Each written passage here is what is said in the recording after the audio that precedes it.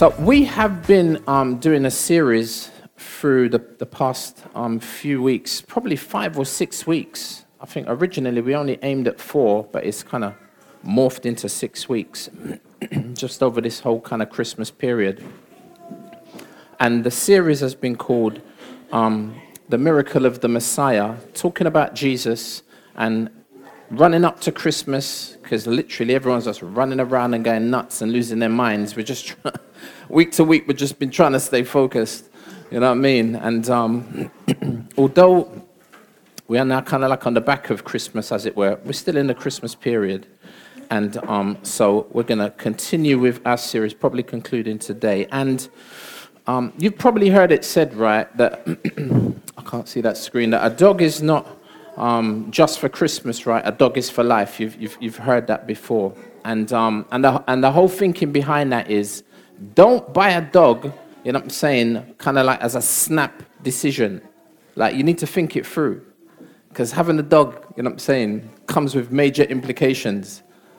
I know that because everyone in my family wants a dog. 4 or 5 years ago, it was a cat. And I said, all right then. Like, as much as if it was my choice, I wouldn't have a cat. Everyone in that, so I was like, okay then. As long as I'm not going to have to be responsible for taking care of the cat, cool.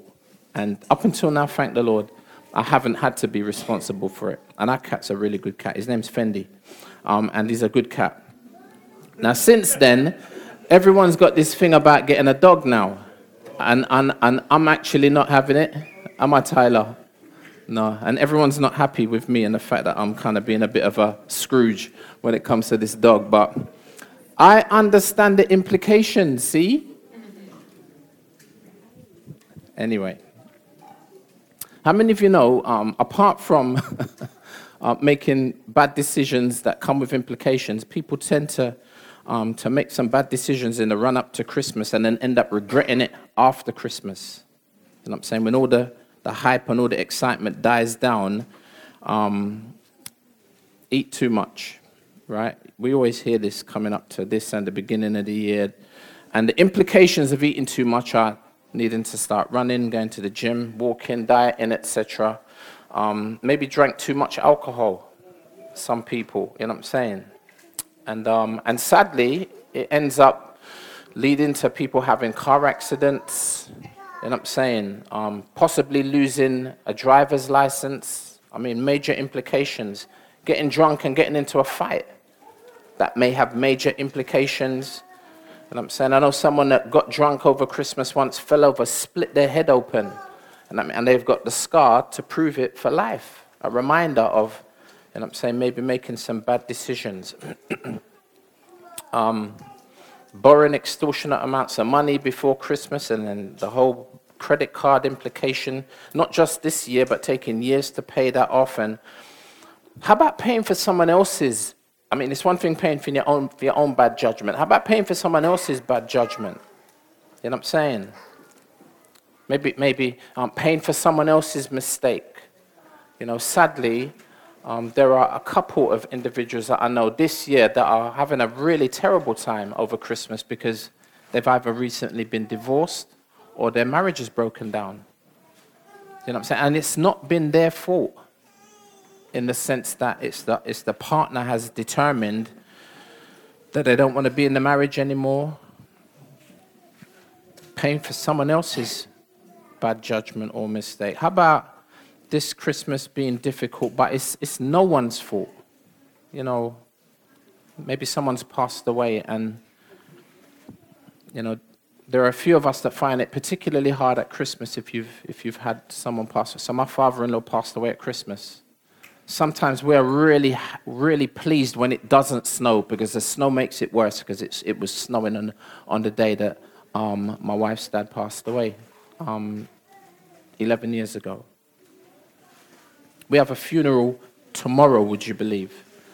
And for the whole O'Shea family, how many of you know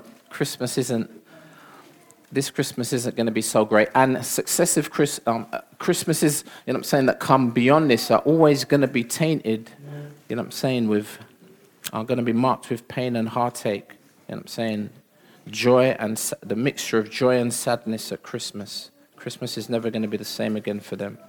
Well, regardless of kind of where you find yourself, we want to argue that Jesus, in similar fashion, is for life, and he's not just for Christmas. And I suppose basically meaning that if we consider the Lord Jesus, embracing him has major implications. And hopefully maybe today you might be in for a little bit of a surprise with regards to the implications, because there's more to Jesus than meets the eye. And with that, let's pray.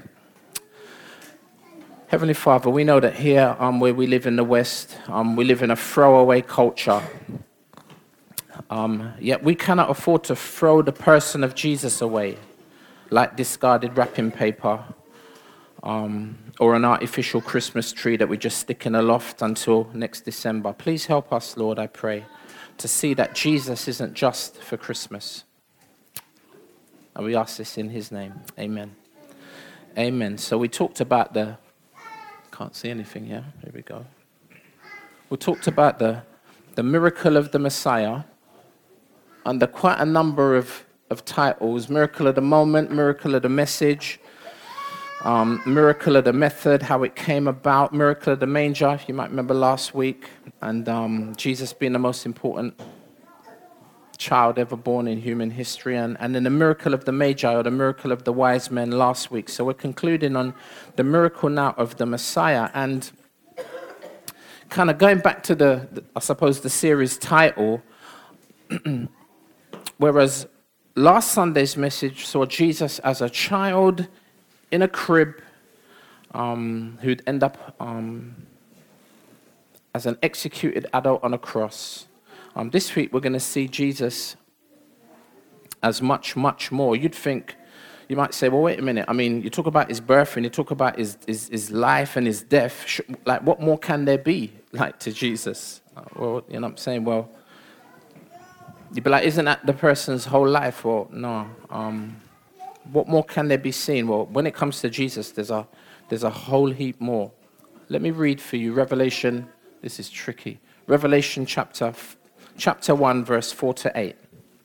It says, John, to the 7 churches that are in Asia, grace to you and peace from him who is and who was and who is to come, and from the 7 spirits who are before his throne, and from Jesus Christ, the faithful witness, the firstborn of the dead, and the ruler of kings on earth. To him who loves us and has freed us from our sins by his blood, and made us a kingdom, priests to his God and Father, to him be glory and dominion forever and ever. Amen. Behold, he is coming with the clouds, and every eye will see him, even those who pierced him, and all tribes of the earth will wail on account of him. Even so, amen. I am the Alpha and Omega, says the Lord God, who is and who was and who is to come, the Almighty. The miracle of the Messiah. I'd like to just share 3 brief points with reference to just this portion of the text. And recognizing that the kids are in means I really need to kind of hurry and not dwindle. I know Bertram will help me when I start going down rabbit trails. True? And by way of introduction, the Apostle John, who's the author of this book, is writing to God's people in the 1st century. Now, this is a number of years after the birth of Christ, probably around about 96 AD. So we're talking about, like a number of years after Jesus. And it's funny, as we look back, not just on this previous week, kind of going back to Christmas and the birth of Christ and the celebration, if we look back not just on this year or even back to the past 2,000 years, if we go back kind of 6,000 years of human history, how many of you know humans have been around for a while? But as a human being, kind of relatively speaking, I've only been here for a short moment. we got my mum an iPhone 8 for Christmas. Like, she had this horrible, have you heard of Doro? Like, Doro was supposed to be the specialist, like, phone makers for the elderly. Phone's horrible. And so we got our iPhone 8, and for the first time, to her surprise and, should I say, jubilation and surprise, maybe more surprise than anything, I FaceTimed her, and she could see me talking to her on this big old widescreen, because it's the iPhone 8 Plus, so it's the big screen. She was amazed to see me looking at her. Anyway, as I'm looking at her, as she's looking at me, I'm looking at her and her grey hair. You know, my mum, she was going to try and be here today, but it was a madness, because I'd have had to take her back to Tonbridge and come back again, and it was a madness. And I was like, keep it moving. I looked at her face, and I looked at her hair, and I saw her grey hair. And you know, you got picture in picture, you can see yourself kind of like a small. I looked at myself, and I was like, whoa. For the first time, I noticed that I've got grey hair. Not the first time that I noticed I got grey hair, but for the first time, looking at her and looking at myself, I realized I wasn't young anymore.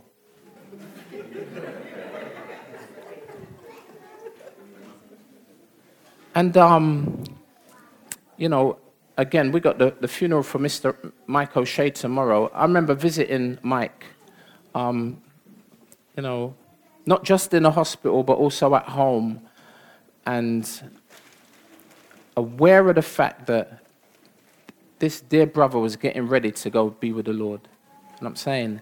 And just being reminded that I would be at some point, you know what I'm saying, in that same place in the future. And I kind of coined a phrase as I've been thinking about this. And how many of you know it's really healthy for intergenerational communion? That is for us to spend time with those that are older than us, and for us to spend time who are older with those who are younger than us. It's really, really healthy, this intergenerational communion. And I'd like to say that we need regular intervention, you know what I'm saying, of the older generation to remind us of our final destination. We need regular intervention with regards to the older generation to remind us of our final destination. And you know, this is a reminder, this text, of our own finiteness. We'll get there in a minute. Now, in stark contrast to our finiteness, listen to verse 4 in our text, with reference to the God that is the one who is, who was, and who is to come. Can you hear the contrast and the comparison to us who are finite? God was in the eternal past, God is in the ongoing present, and God will be in the eternal future, unlike us. To say that God has been around for a while would be a gross understatement. And we should be humbled by our finiteness and awestruck by God's infinite nature. And God here is evidently presented as Yahweh of the Old Testament. That is the triune God. The one God in three persons. And verse 4 speaks particularly of God the Father. Can you see it? Oh, no, you can't because the text's not there. My bad. Forgive me. I'm not going to put it up because I'm going to get lost. Verse 4, if you're following in your Bible, speaks particularly of God the Father, but it also speaks of God the Spirit. So we read, grace to you and peace from him who is and who was and who is to come, speaking of the Father, and from the seven spirits who are before his throne. God the Father and also God the Spirit. And this idea of the seven spirits of God is really a kind of like a quote from the Old Testament, from Isaiah 11. Let me see if I can find it. There we go. Isaiah 11 describes the seven aspects, if you like, of the Holy Spirit. He's the Spirit of the Lord. It says, the Spirit of the Lord shall rest upon him, the Spirit of wisdom and understanding, the Spirit of counsel and might and the spirit of knowledge and of the fear of the Lord. If you like, the sevenfold Holy Spirit. It isn't that there are 7 different spirits of God. Rather, the Spirit of the Lord has these characteristics. And he has them all in fullness and perfection. And if you like, he is the sevenfold Spirit of God, the second member of the Trinity, who is also God. But then we have the third member of the Trinity. Verse 5 then references the Lord Jesus as the faithful witness, the firstborn of the dead, and the ruler of the kings of the earth. How many of you know the book of Revelation sometimes can often be seen as a scary book? Yeah, often people don't even want to read it, you know what I'm saying, because of the references in there to the stuff of nightmares. But the word revelation, all it means is simply a revealing or an unveiling. You know what I'm saying? The book of Revelation, or the book that reveals something, and it's ultimately the revelation of Jesus Christ. And it's like take the covers off and reveal Jesus for who he really is. And Apple are always revealing new products, right? And they try to keep stuff quiet until the revelation of the product. And you're like, 16-inch MacBook Pro, wow. You know what I'm saying? And then you hear all about it when it's revealed. Did you guys see this new Tesla truck? That's, you know what I'm saying? Like, there was all this talk about it, and then when they revealed it, everyone was like, oh my, like that. It was nothing like anyone expected to see, and there it is. Here it is now. It's revealed. In a sense, you know what I'm saying? The book of Revelation is like that with the Lord Jesus, in a sense, revealing things about him that you may not be aware of, but that are ultimately absolutely true about his person. And how many of you know? When it comes to the revelation of Jesus, historically speaking, there are kind of 2 revealings.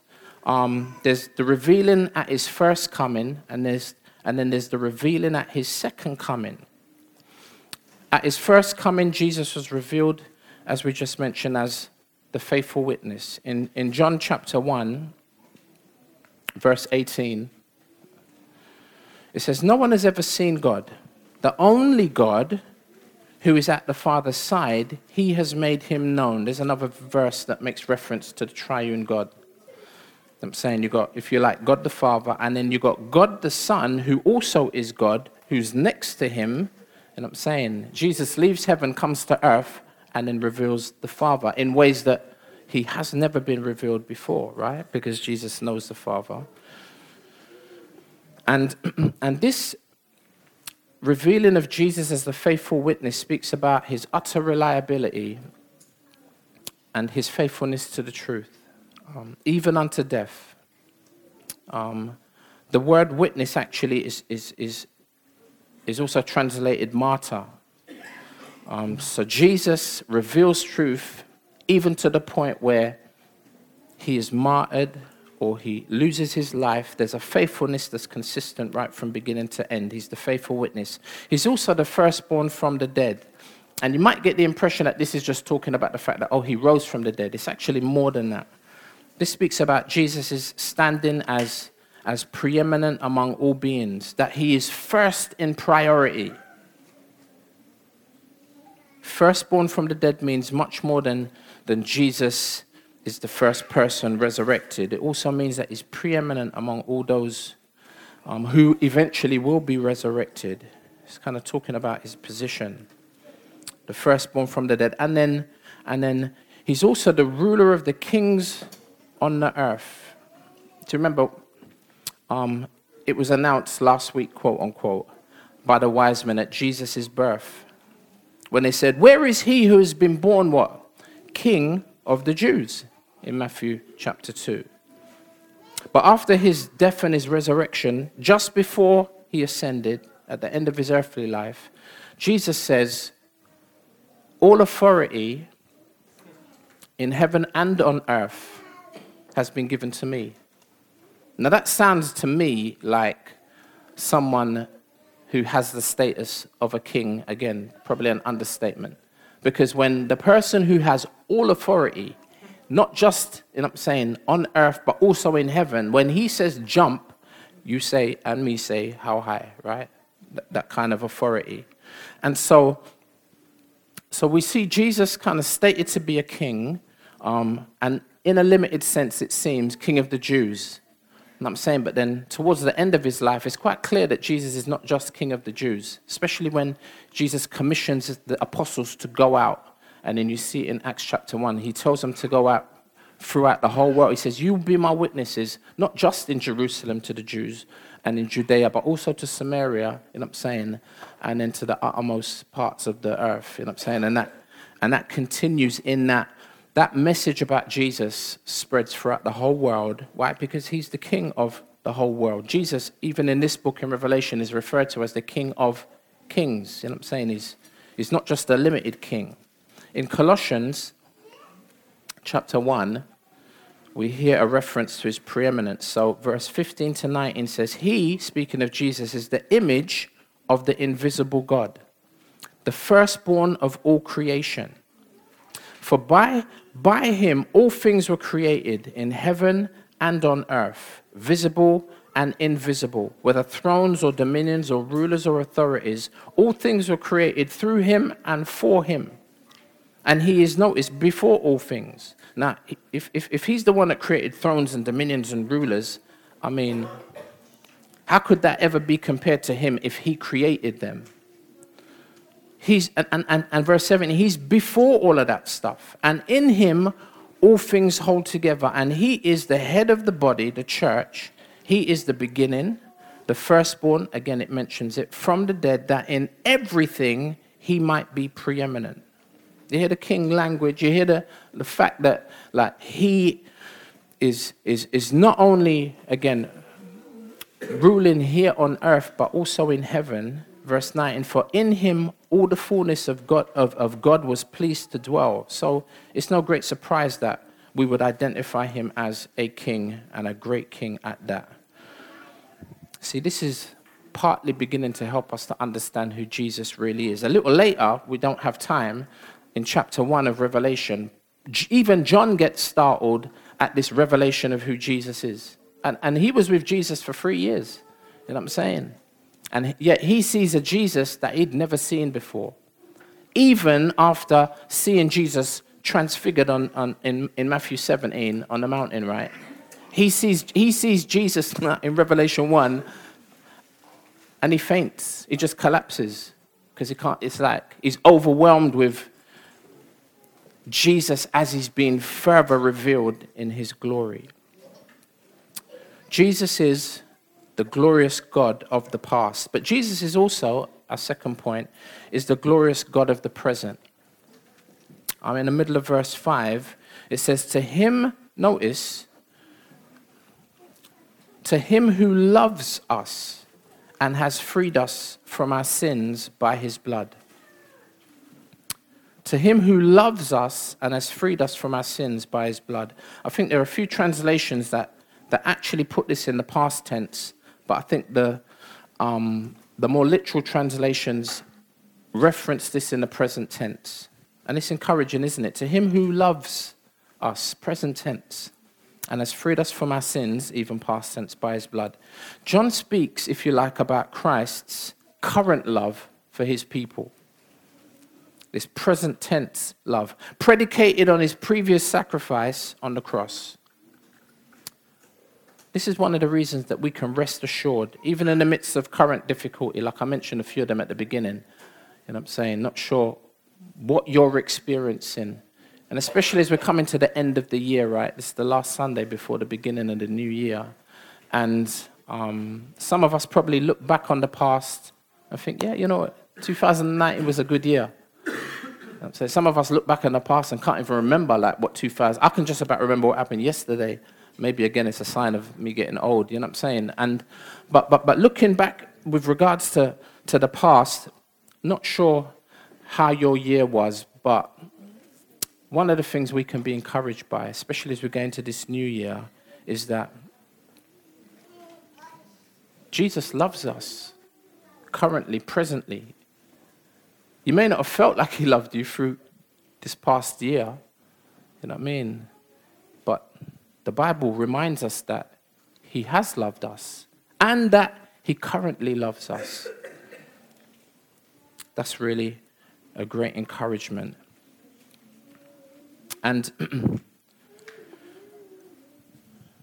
it's not just that God loved you in the past with a love that wanes. He loves you. He loves me in the present. God's love is perpetual, is permanent. It's a present tense type of love. And that because of the cross. That because Jesus shed his blood for us. He loved us and brought us as sinners into his family. And then verse 6 goes on to say he doesn't just love us currently and the fact that we can be encouraged by that. He then brings us as sinners into his service. So verse 6 says, he's made us a kingdom, priests to his God and Father, to him be glory and dominion forever and ever. So we've been delivered out of the kingdom of darkness and brought into the kingdom of Christ, God's dear Son. So we're servants in another kingdom. We're in the kingdom of light and in God's kingdom, in contrast to being slaves, remember, in the kingdom of Satan. So we're no longer paupers, but we're priests. You know what I'm saying? We're servants in that sense, and we have the privilege of being able to, you remember that the role of the priest is opposite to the role of the king, the role of the prophet. So the prophet would hear from God and say, okay, and he'd go and speak to the people. The priest is the opposite. The priest is the person that hears the people, and he's like, whoa, okay, and then goes and speaks to God on the behalf of the people. That's the role of the priest. And now that we've been brought into the kingdom of God and we're children of God, we're sons and daughters of God, we are also servants of God.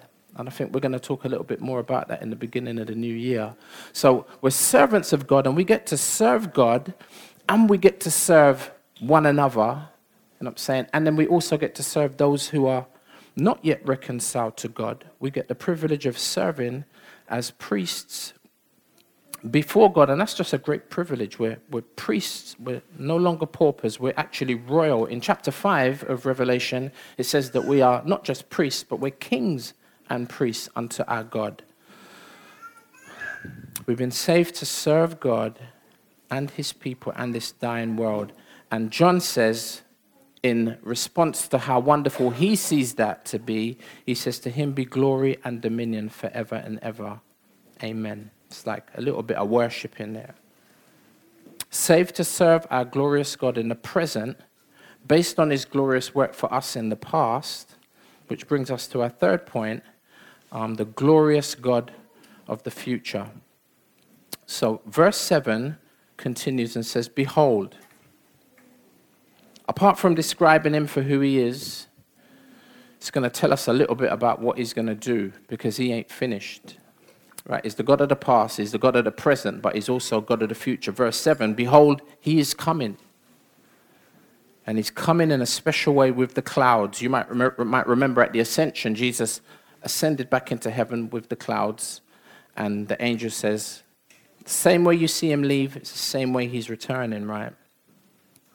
Behold, he's coming with the clouds. But notice, it was only a few of the disciples and the apostles that saw him when he left. When he comes back, it's a different matter. It says, every eye will see him. And what is really mysterious is even those who pierced him. And all tribes of the earth will wail on account of him. Even so, amen. Verse 8, I am the Alpha and Omega, says the Lord God, who is and who was and who is to come, the Almighty. So last week we celebrated Jesus' first coming, the birth of Christ at Christmas. Last Wednesday, Christmas Day, many people weren't even aware of what Christmas, and I'm saying possibly was really all about. It's just another holiday, not realizing it was actually a holy day, at least in terms of the birth of Christ. We know he wasn't born on the 25th of December, right? But in the same way, probably many people didn't realize what Christmas was about and who Jesus was last week. It was the same in the first century at Jesus' first coming.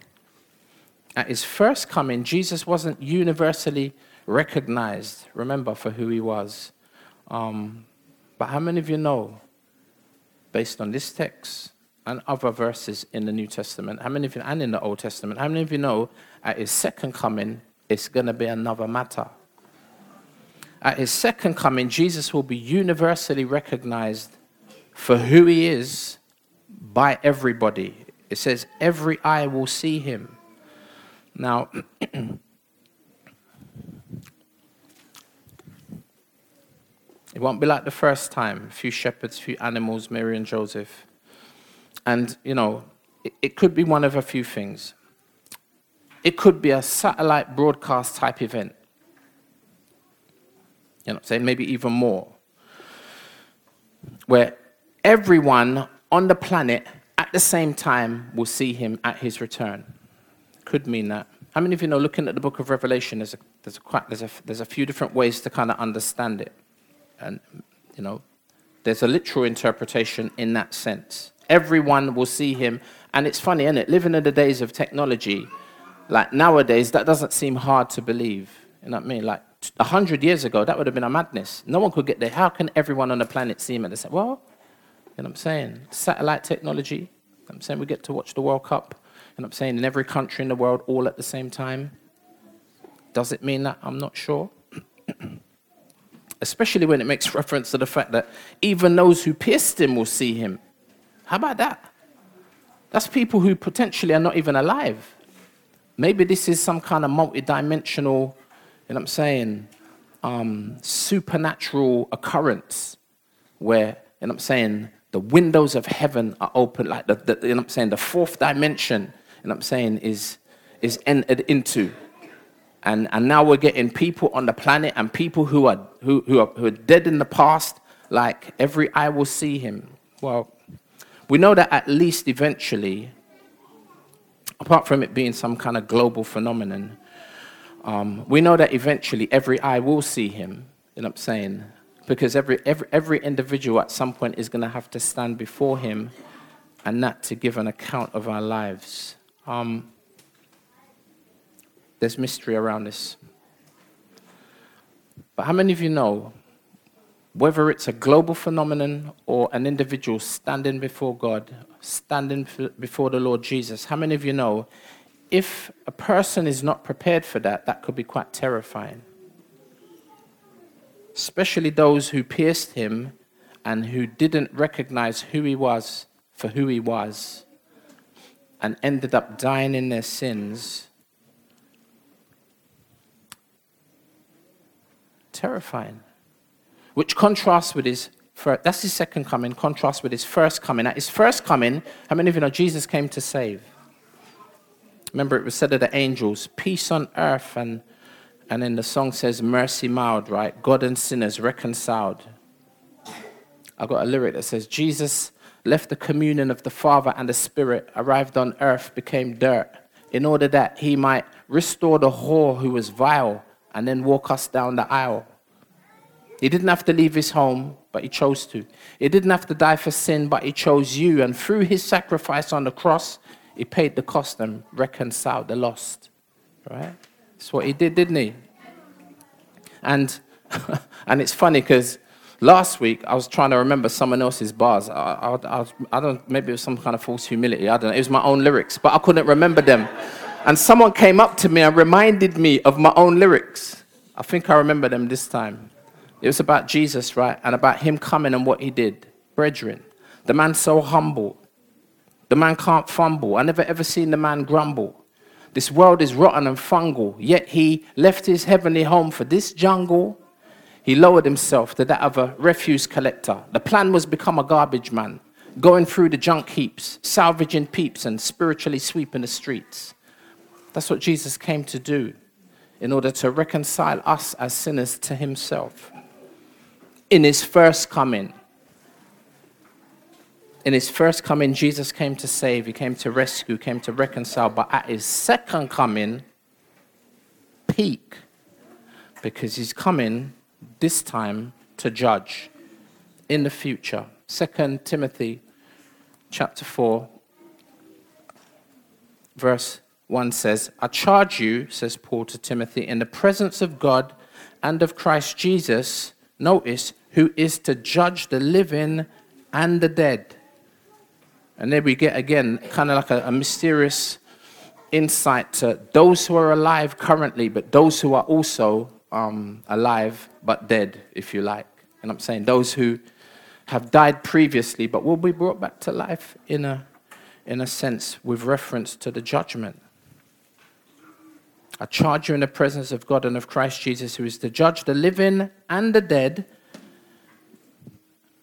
by his appearing and his kingdom. Notice that when Jesus returns, we read it in verse 7 of Revelation 1, there's going to be wailing on account of him. And again, you can imagine what that's going to be like for those that weren't reconciled, for those that weren't redeemed, for those that didn't have their sins forgiven. Therefore, our recommendation, our encouragement even today is to be reconciled to God. You know what I mean? Or otherwise, prepare to face certain judgment. The Bible says it's appointed unto mankind, men and women, once to die, after this the judgment. Receive God's love. As it says in verse 5, to him who loves us, God currently is expressing his love to you through Christ Jesus. Embrace that love. And I'm saying, to him who loves us and has freed us from our sins by his blood. That's the purpose of Jesus' coming the first time round. Come and join the consecrated crew in the kingdom of light. And I mean, verse 8 concludes by reminding us that this life is only temporary. I started off by making reference to that. Hence the need for us to make careful decisions, because our decisions have serious implications, not just for Christmas, you know what I'm saying, but potentially for the rest of our lives and even beyond into the next life. Because this life is only temporary and our lives are finite. Verse 8 concludes by saying, I am the Alpha and the Omega, says the Lord God, who is and who was and who is to come, the Almighty. How many of you know Alpha and Omega? It's like the beginning and the ending of is it the Greek or the Latin? Latin. What is it? Help me. The Greek. I tried to take Greek at school once. When I went Bible college. Is that people clearing their throats? I tried to take Greek. It's a short story. I literally took one class. When I went back the following week, because I never learnt my verbs and the tenses, and tell a lie, because I hadn't just learnt the alphabet properly, they went on to verbs and tenses. And I sat there and I thought, I haven't even learnt the alphabet. How am I? I didn't do Greek. Thank God for Strong's concordances and for Vine's expository commentaries. Praise the Lord. I am the Alpha and Omega. That's the beginning. And how many of you know there are no letters outside of the beginning and the ending of the alphabet? And I'm saying, and everything in between is then referenced to the God who was, who is, and who is to come. And I'm saying, who is the Almighty. Now, let me just end on this verse in James.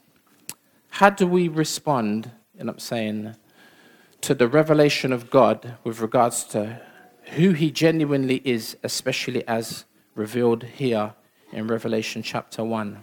Well, what it's caused me to do is consider my life in this sense. James chapter 4, verse 14 says, what is your life?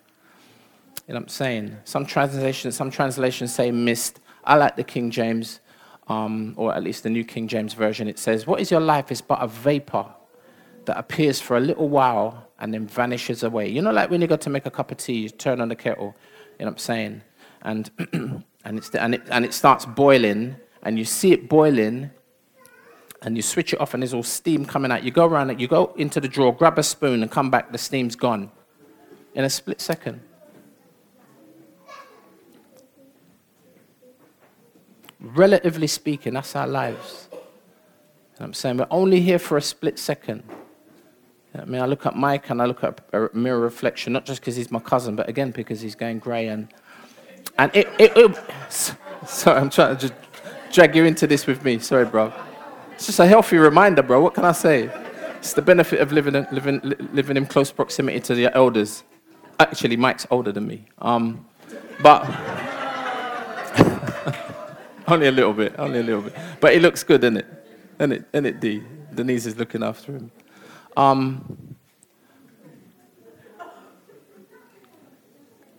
How long does it take for us to come to terms with reality, especially, as I prayed at the beginning, living in the West is a throwaway culture, you know what I'm saying? And how many of you know, you can't throw yourself away? Or don't look at yourself as just a throwaway object, because you can easily do that based on the culture that we're surrounded in. You know what I'm saying? God doesn't see your life as something that is non-valuable. Otherwise, Jesus wouldn't have died in the way that he did. And the Bible says, look, based on understanding this and understanding our plight with reference to our sins, and again, the price that Jesus paid, Hebrews says, how do we expect to escape if we neglect such a great salvation? Or how do we expect to escape if we neglect such a great rescue package? And I'm saying, let's not do that. And let's be encouraged that God is merciful, and he's the same yesterday, today, and forever.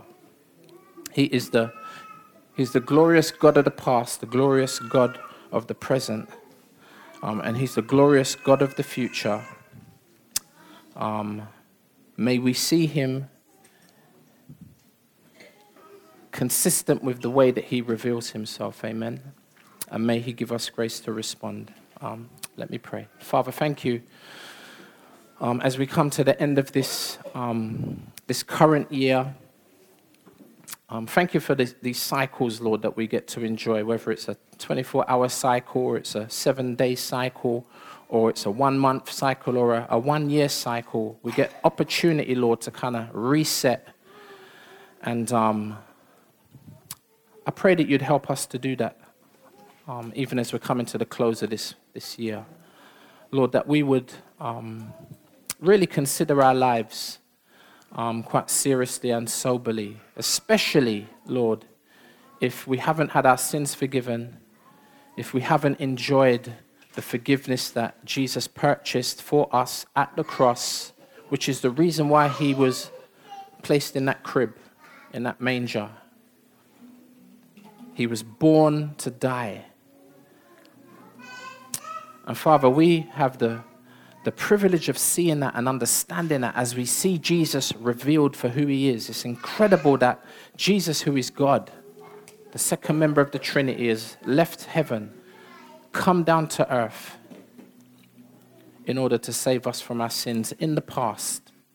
And we currently see your love expressed to us in the present through the gospel, encouraging us, Lord, to embrace that forgiveness because of the fearful time that's coming in the future. Help us to respond to that wonderful revelation, we pray, that we might enter into a new year in a new way. And even for us as believers, Lord, remind us, refresh our thinking with regards to your goodness, that we might be reminded of that. And the fact that you don't change, you're so wonderfully the same. And for that we praise you in Jesus' name. Amen.